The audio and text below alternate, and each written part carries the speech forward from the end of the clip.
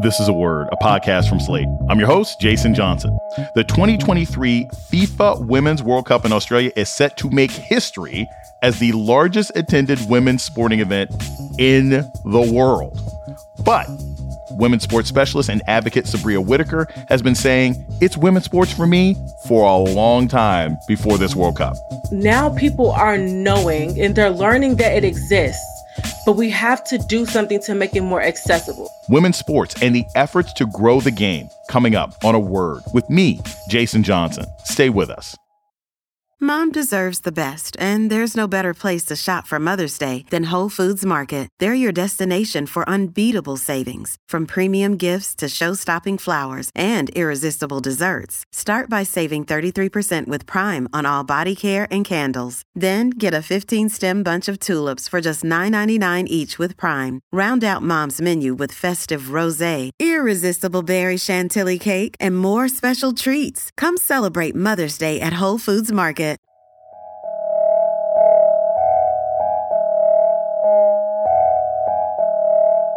Welcome to A Word, a podcast about race and politics and everything else. I'm your host, Jason Johnson. A study by the National Research Group showed that 30% of sports fans in the United States say they're watching more women's sports now than they were 5 years ago. However, longtime women's sports fans know that women's sports historically receive significantly less coverage on average than men's. But fans say the reason they're watching more women's sports now is simple, because it's being broadcast more. If top-tier female athletes are given the visibility they deserve, will that contribute to increasing overall consumption and fandom of women's sports? Sabria Whitaker has been a vocal advocate for the expansion of women's sports. Sabria has a master's degree in sports administration from Northwestern University. She's the founder and executive director of the nonprofit Grow the Game, where her organization works to increase awareness, fan attendance, and engagement for women's sports. Sabria is also a frequent contributor to sports commentary and conversations across the web and in person, and she hails from the Chicagoland area. Sabria Whitaker, welcome to A Word. Thank you so much for having me. I love that intro. So let's get right to it. The Women's World Cup is happening right now in Australia and New Zealand. The WNBA All-Star Game just happened a few weeks ago and was, for the first time ever, broadcast on ABC during prime time. And the American women under 19 also just won the FIBA U19 World Cup. What do all of these things mean for the state of women's sports in America? They mean that you can finally share and prove that you know what we've known for a long time, which is we are good. Women's sports are not just getting good. We've been good. We've been the standard in a lot of these areas. And I'm just happy that people are finally starting to notice. So it says, if you don't know, now you know. So I want to take a bit of a step back. You run an organization called Grow the Game that promotes women's sports in general across the United States and tries to open up doors for more media discussion and coverage of women's sports. How'd you start this organization and why? So it really happened organically in the truest way possible. It was not that I started the organization to create this mission and work toward the vision. It was me already doing the work and fulfilling that mission. And then the organization started. So I've been a WNBA fan for a long time. In high school, my freshman year, I was doing math studies projects on awareness about the WNBA and teams and players. Like, that's how serious it was to me. And so that is something that people have always associated me with. For a while, I was one of the few people that people knew that was a huge WNBA fan. And so the more I started talking about it on social media, the more people were saying, you look like you have such a great time. I always see you at Sky Games and, across the country with WNBA games. I want to go to one. And I'm like, why aren't you going? And so it was like a click. And I was like, okay, so now people are knowing and they're learning that it exists. But we have to do something to make it more accessible. And sometimes people just need an invitation. They just want to know somebody. And so I'll just take it upon myself to pick a date and I'll host a group. And I ended up having 52 people sign up.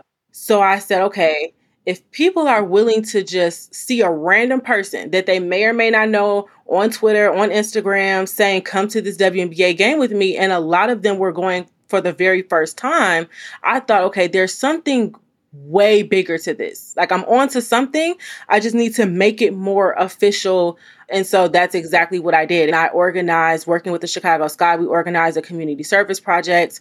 Wilson sent in some basketballs for giveaways.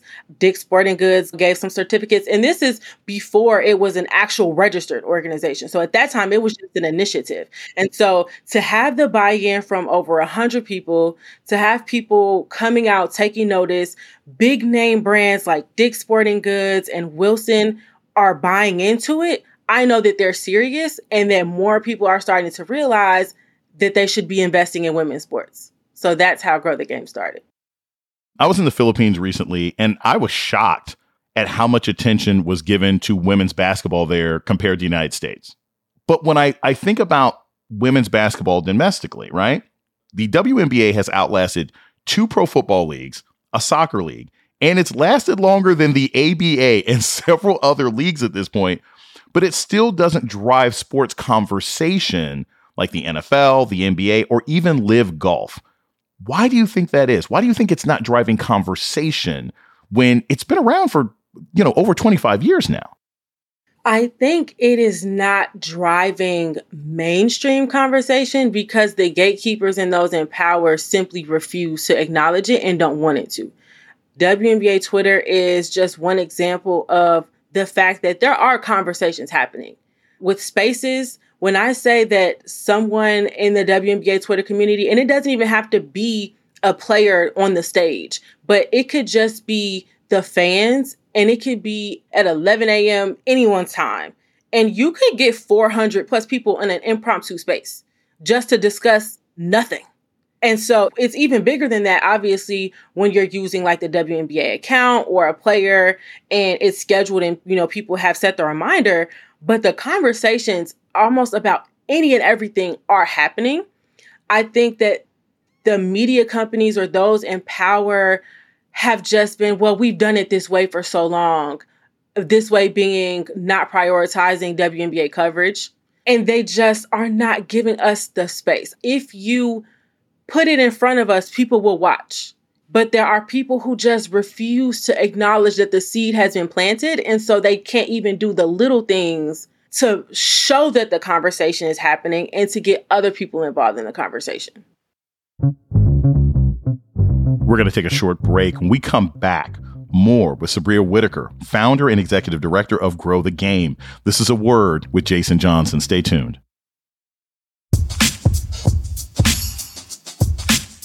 You're listening to A Word with Jason Johnson. Today, we're talking about the impact of women's sports on the world stage with Sabria Whitaker, the founder and executive director of Grow the Game. One of the sort of unspoken things about women's basketball is the sort of homophobic stereotype. For years, it was advertisers didn't want to touch the sport because they're like, oh, well, it's too queer for us. And then now you've got, since Black Lives Matter, and now you've got advertisers saying, oh, they're too political, they're too queer, they're too this, they're too this. Do you think there's any merit to that sort of skepticism, or is it just advertisers and corporations retroactively coming up with excuses because they're sexist and they don't want to watch women's sports anyway? I think that it's an excuse, but I also think that they are taking note maybe of the attitude of the leagues. And I say that because there are some teams that simply refuse to acknowledge the fan bases that they actually have. And I think the league itself promotes a certain kind of queer player. And I think some brands are guilty of this as well. Brittney Griner has been a force and a very dominant basketball player since she was in college at Baylor, even before then. I wonder how many people knew she was with Nike before the recent controversy with her being held overseas and coming home. And then a lot of people leaned into that and welcomed her back. But before that, who had seen a Brittney Griner ad with Nike? As dominant as she has been and all the awards she's won, the championships, I didn't see that before. I think the league has pushed certain players. Granted, Diana Taurasi is absolutely a GOAT when you talk about the WNBA. And Breanna Stewart is also very much a GOAT when you talk about the WNBA. both of whom are queer players, but they're not as mass presenting as a Brittany Griner. And so I think that the league may still be tiptoeing that line of the white male gaze and not leaning into the more masculine presenting players. And as someone who is also a part of the community, and though I'm not mass presenting, I'm someone who would probably spend money on something related to the mass presenting players as a more femme presenting player. And so when you continue to do that, you're missing out on people like me.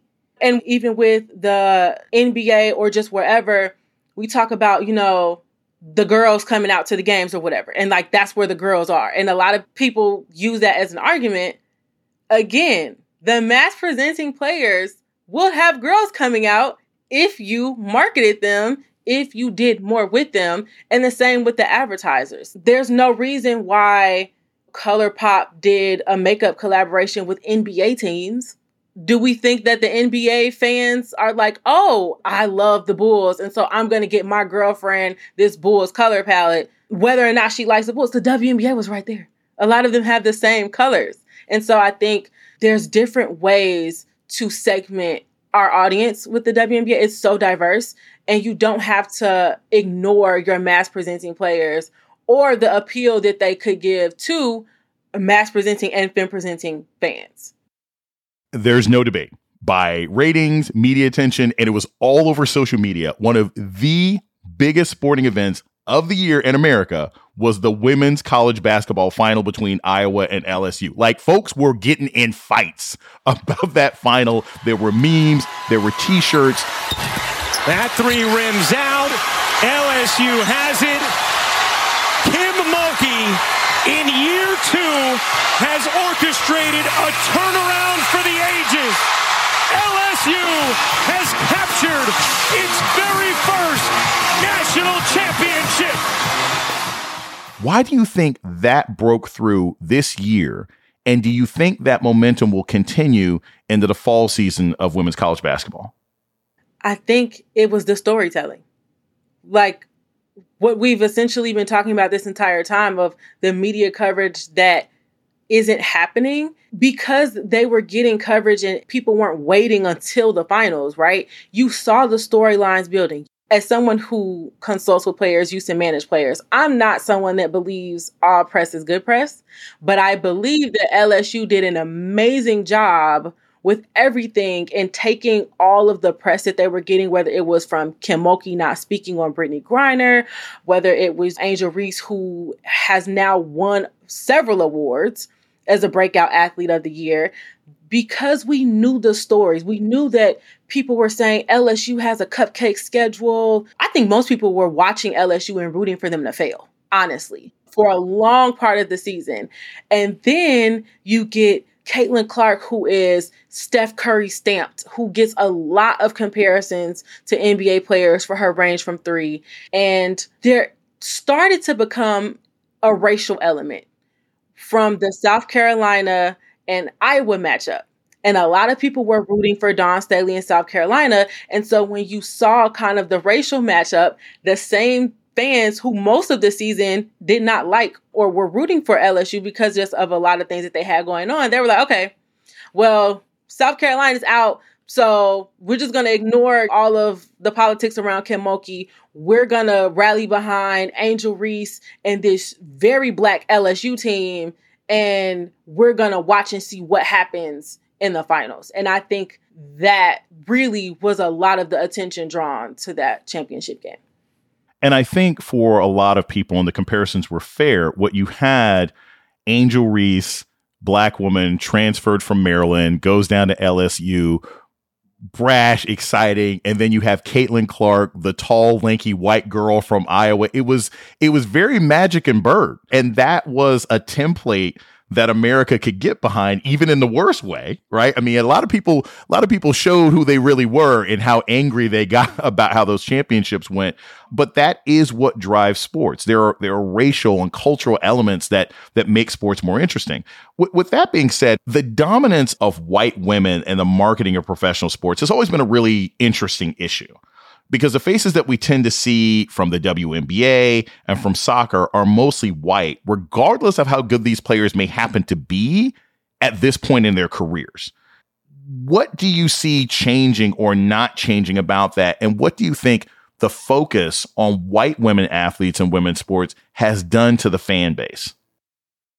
I think that it will change, and it's going to start to change once we get to a point where they can no longer deny it, especially with the mass presenting players or the less, I guess, conventionally attractive by European beauty standards.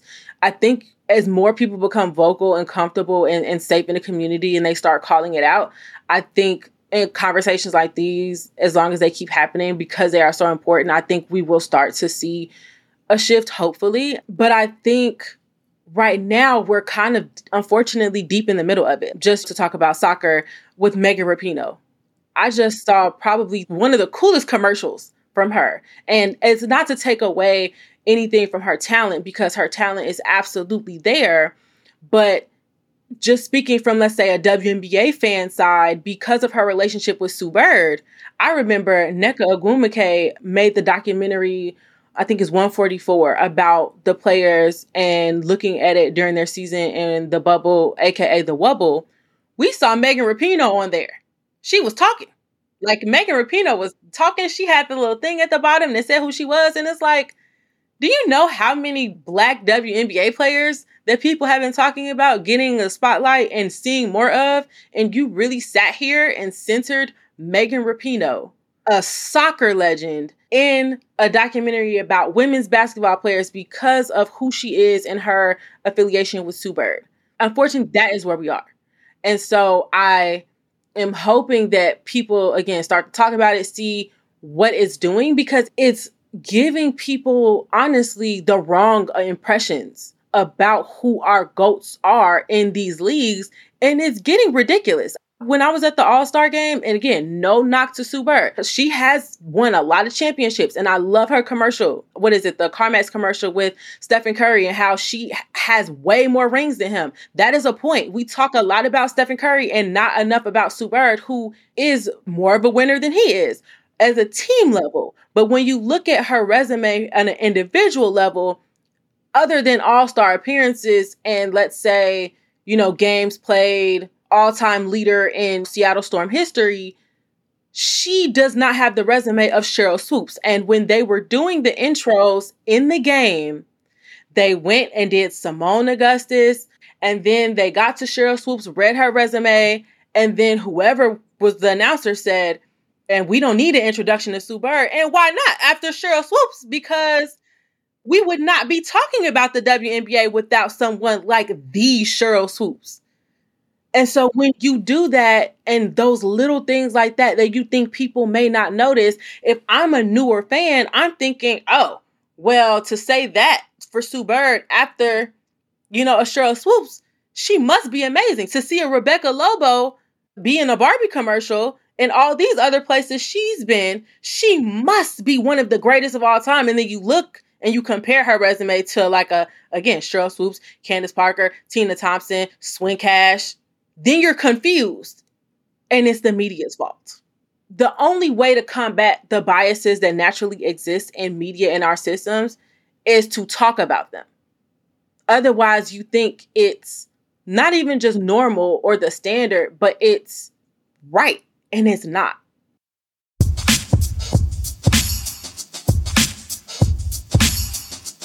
We're going to take a short break. When we come back, more about the state of women's professional sports with Sabria Whitaker. This is A Word with Jason Johnson. Stay tuned.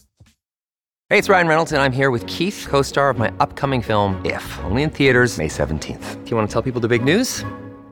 All right, I'll do it. Sign up now and you'll get unlimited for $15 a month and 6 months of Paramount Plus Essential Plan on us. MintMobile.com/switch. Upfront payment of $45 equivalent to $15 per month. Unlimited over 40 gigabytes per month. Face lower speeds. Videos at 480p. Active Mint customers by 531.24 get 6 months of Paramount Plus Essential Plan. Auto renews after 6 months. Offer ends May 31st, 2024. Separate Paramount Plus registration required. Terms and conditions apply if rated PG. This podcast is sponsored by Ramp. Are you the decision maker in your company? Consider this. For the first time in decades, there's a better option for a corporate card and spend management platform. Meet Ramp, the only corporate card and spend management system designed to help you spend less money so you can make more. Most corporate credit cards offer points as incentives, but those points amount to less than their worth in real cash value. Ramp's business cards offer you cash back, real money in your pocket. Plus, you control who spends what with each vendor. And Ramp's software collects and verifies receipts automatically, which means you'll stop wasteful spending and close your books in hours instead of days.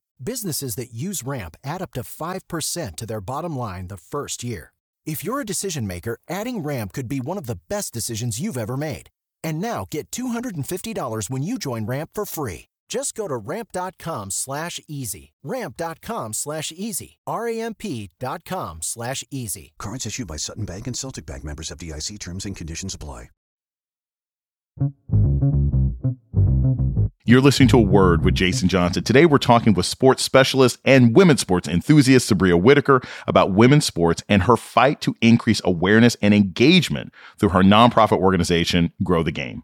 The American Women's World Cup soccer team this year is younger and blacker than it ever has been, even though the face of the team is still Megan Rapinoe, who is a white woman and an icon in both women's sports and the LGBTQ community. What's the next generation look like? Who are the new heroes? Who are the people who we're going to be paying attention to, especially the young black women on the team when Megan Rapinoe finally sort of hangs up her cleats for good? The new generation, we have already started to see it with Sophia Smith. It looks like Trinity Rodman, Alyssa Thompson. Like you said, younger players. It's definitely got a lot more color, a lot more, social media. Like, they're on TikTok all the time. They make me feel old. They're more outspoken.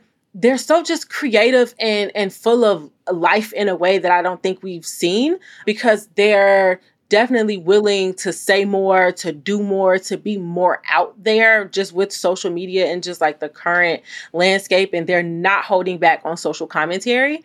So I think it's definitely going to be interesting these next 10 years to kind of see how they're kind of growing up in the system and bringing players underneath them. And I mean, even if you want to talk about game analysis in the way that they're playing together, there's definitely a difference. Like, you can tell just even by the way they play, social media aside, they're gaining new fans. And I think the OG fans, I feel like I'm an OG fan, and I've done a lot of work to stay a fan. And so now that we're getting more fans who are younger, outspoken, of color, the OG fans are probably going to have to move over. I won't say they have to take a back seat, but they're going to see some changes. And I just am hoping that everyone can kind of brace themselves for it, but it's changing and I love it. We're in the midst of sort of the Women's World Cup. And throughout my lifetime, the sort of prevailing narrative has been American men's soccer, bad. American women's soccer, good. What are the expectations for the women at the World Cup this year, and who's their toughest competition on their way to a potential championship?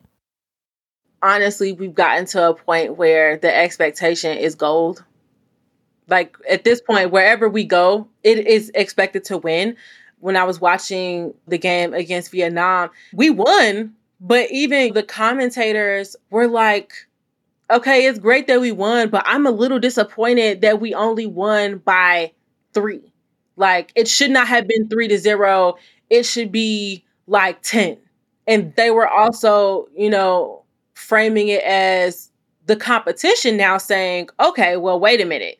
You're supposed to be big, bad USA, and you're only getting 3 goals. They felt like maybe it was kind of setting us up to lose, I guess, maybe our mental edge of toughness. Because the thing is, as great as we have been, other countries, they are making tremendous progress as well. And I don't think it was necessarily a cakewalk before, but I mean, things are getting spicy and things are heating up. And as other teams are starting, like I said, other players are getting better, we have to kind of step our game up as well and not get too complacent in this, well, we've always been good, and kind of what you were just saying, we're winners, but you can lose at any time. And so I think as far as like our toughest competition, I think maybe Sweden. But I mean, it really could be. And that's the thing about soccer. It's just so many people involved. Like, one goal truly will make or break the game, obviously. And so I think if it's just not our night, it's not our night. We're in a shift of our old and our new players. And so they're trying to figure out how to best use them, how to best use everyone in their individual positions. But also at the same time, I'm a little nervous just from that standpoint, not the players, but maybe the coaching and the combinations we're seeing. And so I'm really hoping that we don't go out there and it's just not our night, because it might not be the best outcome for us. I think we've got it together, a little bit more to go, but I hope we can really get it together and keep it together and come home with the gold. You know, you're such a passionate advocate for women's sports. Can you just share a little bit about how playing sports has improved your life, and what the message is that you want adults and parents out there and kids out there to hear about the value of women's sports in America? Playing sports is definitely what made me the competitor that I am today. It gave me a lot of my resilience that I try to showcase every day. Definitely taught me a lot about the importance of strategic thinking and teamwork. And that helps me in every aspect of life, but especially my career. And being a fan and watching sports, just being in this space has given me so many memories that I will take with me forever and share with whoever I can. But it's given me some amazing people. So I would love for more people to have the chance to meet people and build relationships, but also just experience the moments that sports give. Like, I know people want to talk about sports is the one place where it's not about race, it's not about, but it is, and it will always be. But the thing is, we can share in a moment when you root for the same team and something amazing happens and you were there to see it, or you saw the replay, and we can just all kind of live in that moment for a second. And so supporting women's sports and just really investing, whether it's your time, telling someone about a game, taking someone to a game, buying tickets to a game, watching, whatever it is, whatever you can contribute to grow the game, it's important, honestly, for humanity. I know that's probably dramatic, but in the women's sports world, you see a lot, and we didn't talk about it, but a lot of teams competing in the World Cup right now have not been there before, and it's their first time. And some of them had to crowdfund to get there. I saw the women's soccer community, honestly, in Twitter raise $15,000 in about 36 hours to send media members and teams to the World Cup.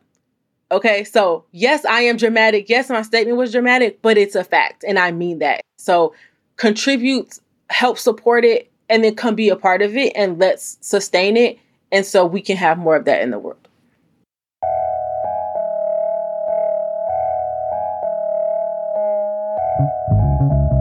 Sabria Whitaker is a women's sports specialist and chief game grower as the founder of the nonprofit Grow the Game. Sabria, I had so much fun today. Like, as you can tell, I'm like a real sports fan, so it was great talking to you. Thanks for coming to A Word.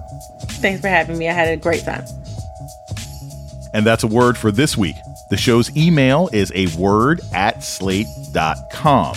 This episode was produced by Ayana Angel. Ben Richmond is Slate's Senior Director of Podcast Operations. Alicia Montgomery is the Vice President of Slate Audio.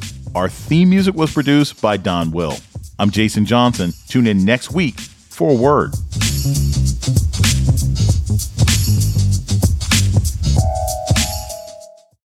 Without the ones like you, who work tirelessly to keep things running, everything would suddenly stop. Hospitals, factories, schools, and power plants, they all depend on you. No matter the weather, emergency, or time of day, you're the ones who get it done. At Grainger, we're here for you with professional-grade industrial supplies.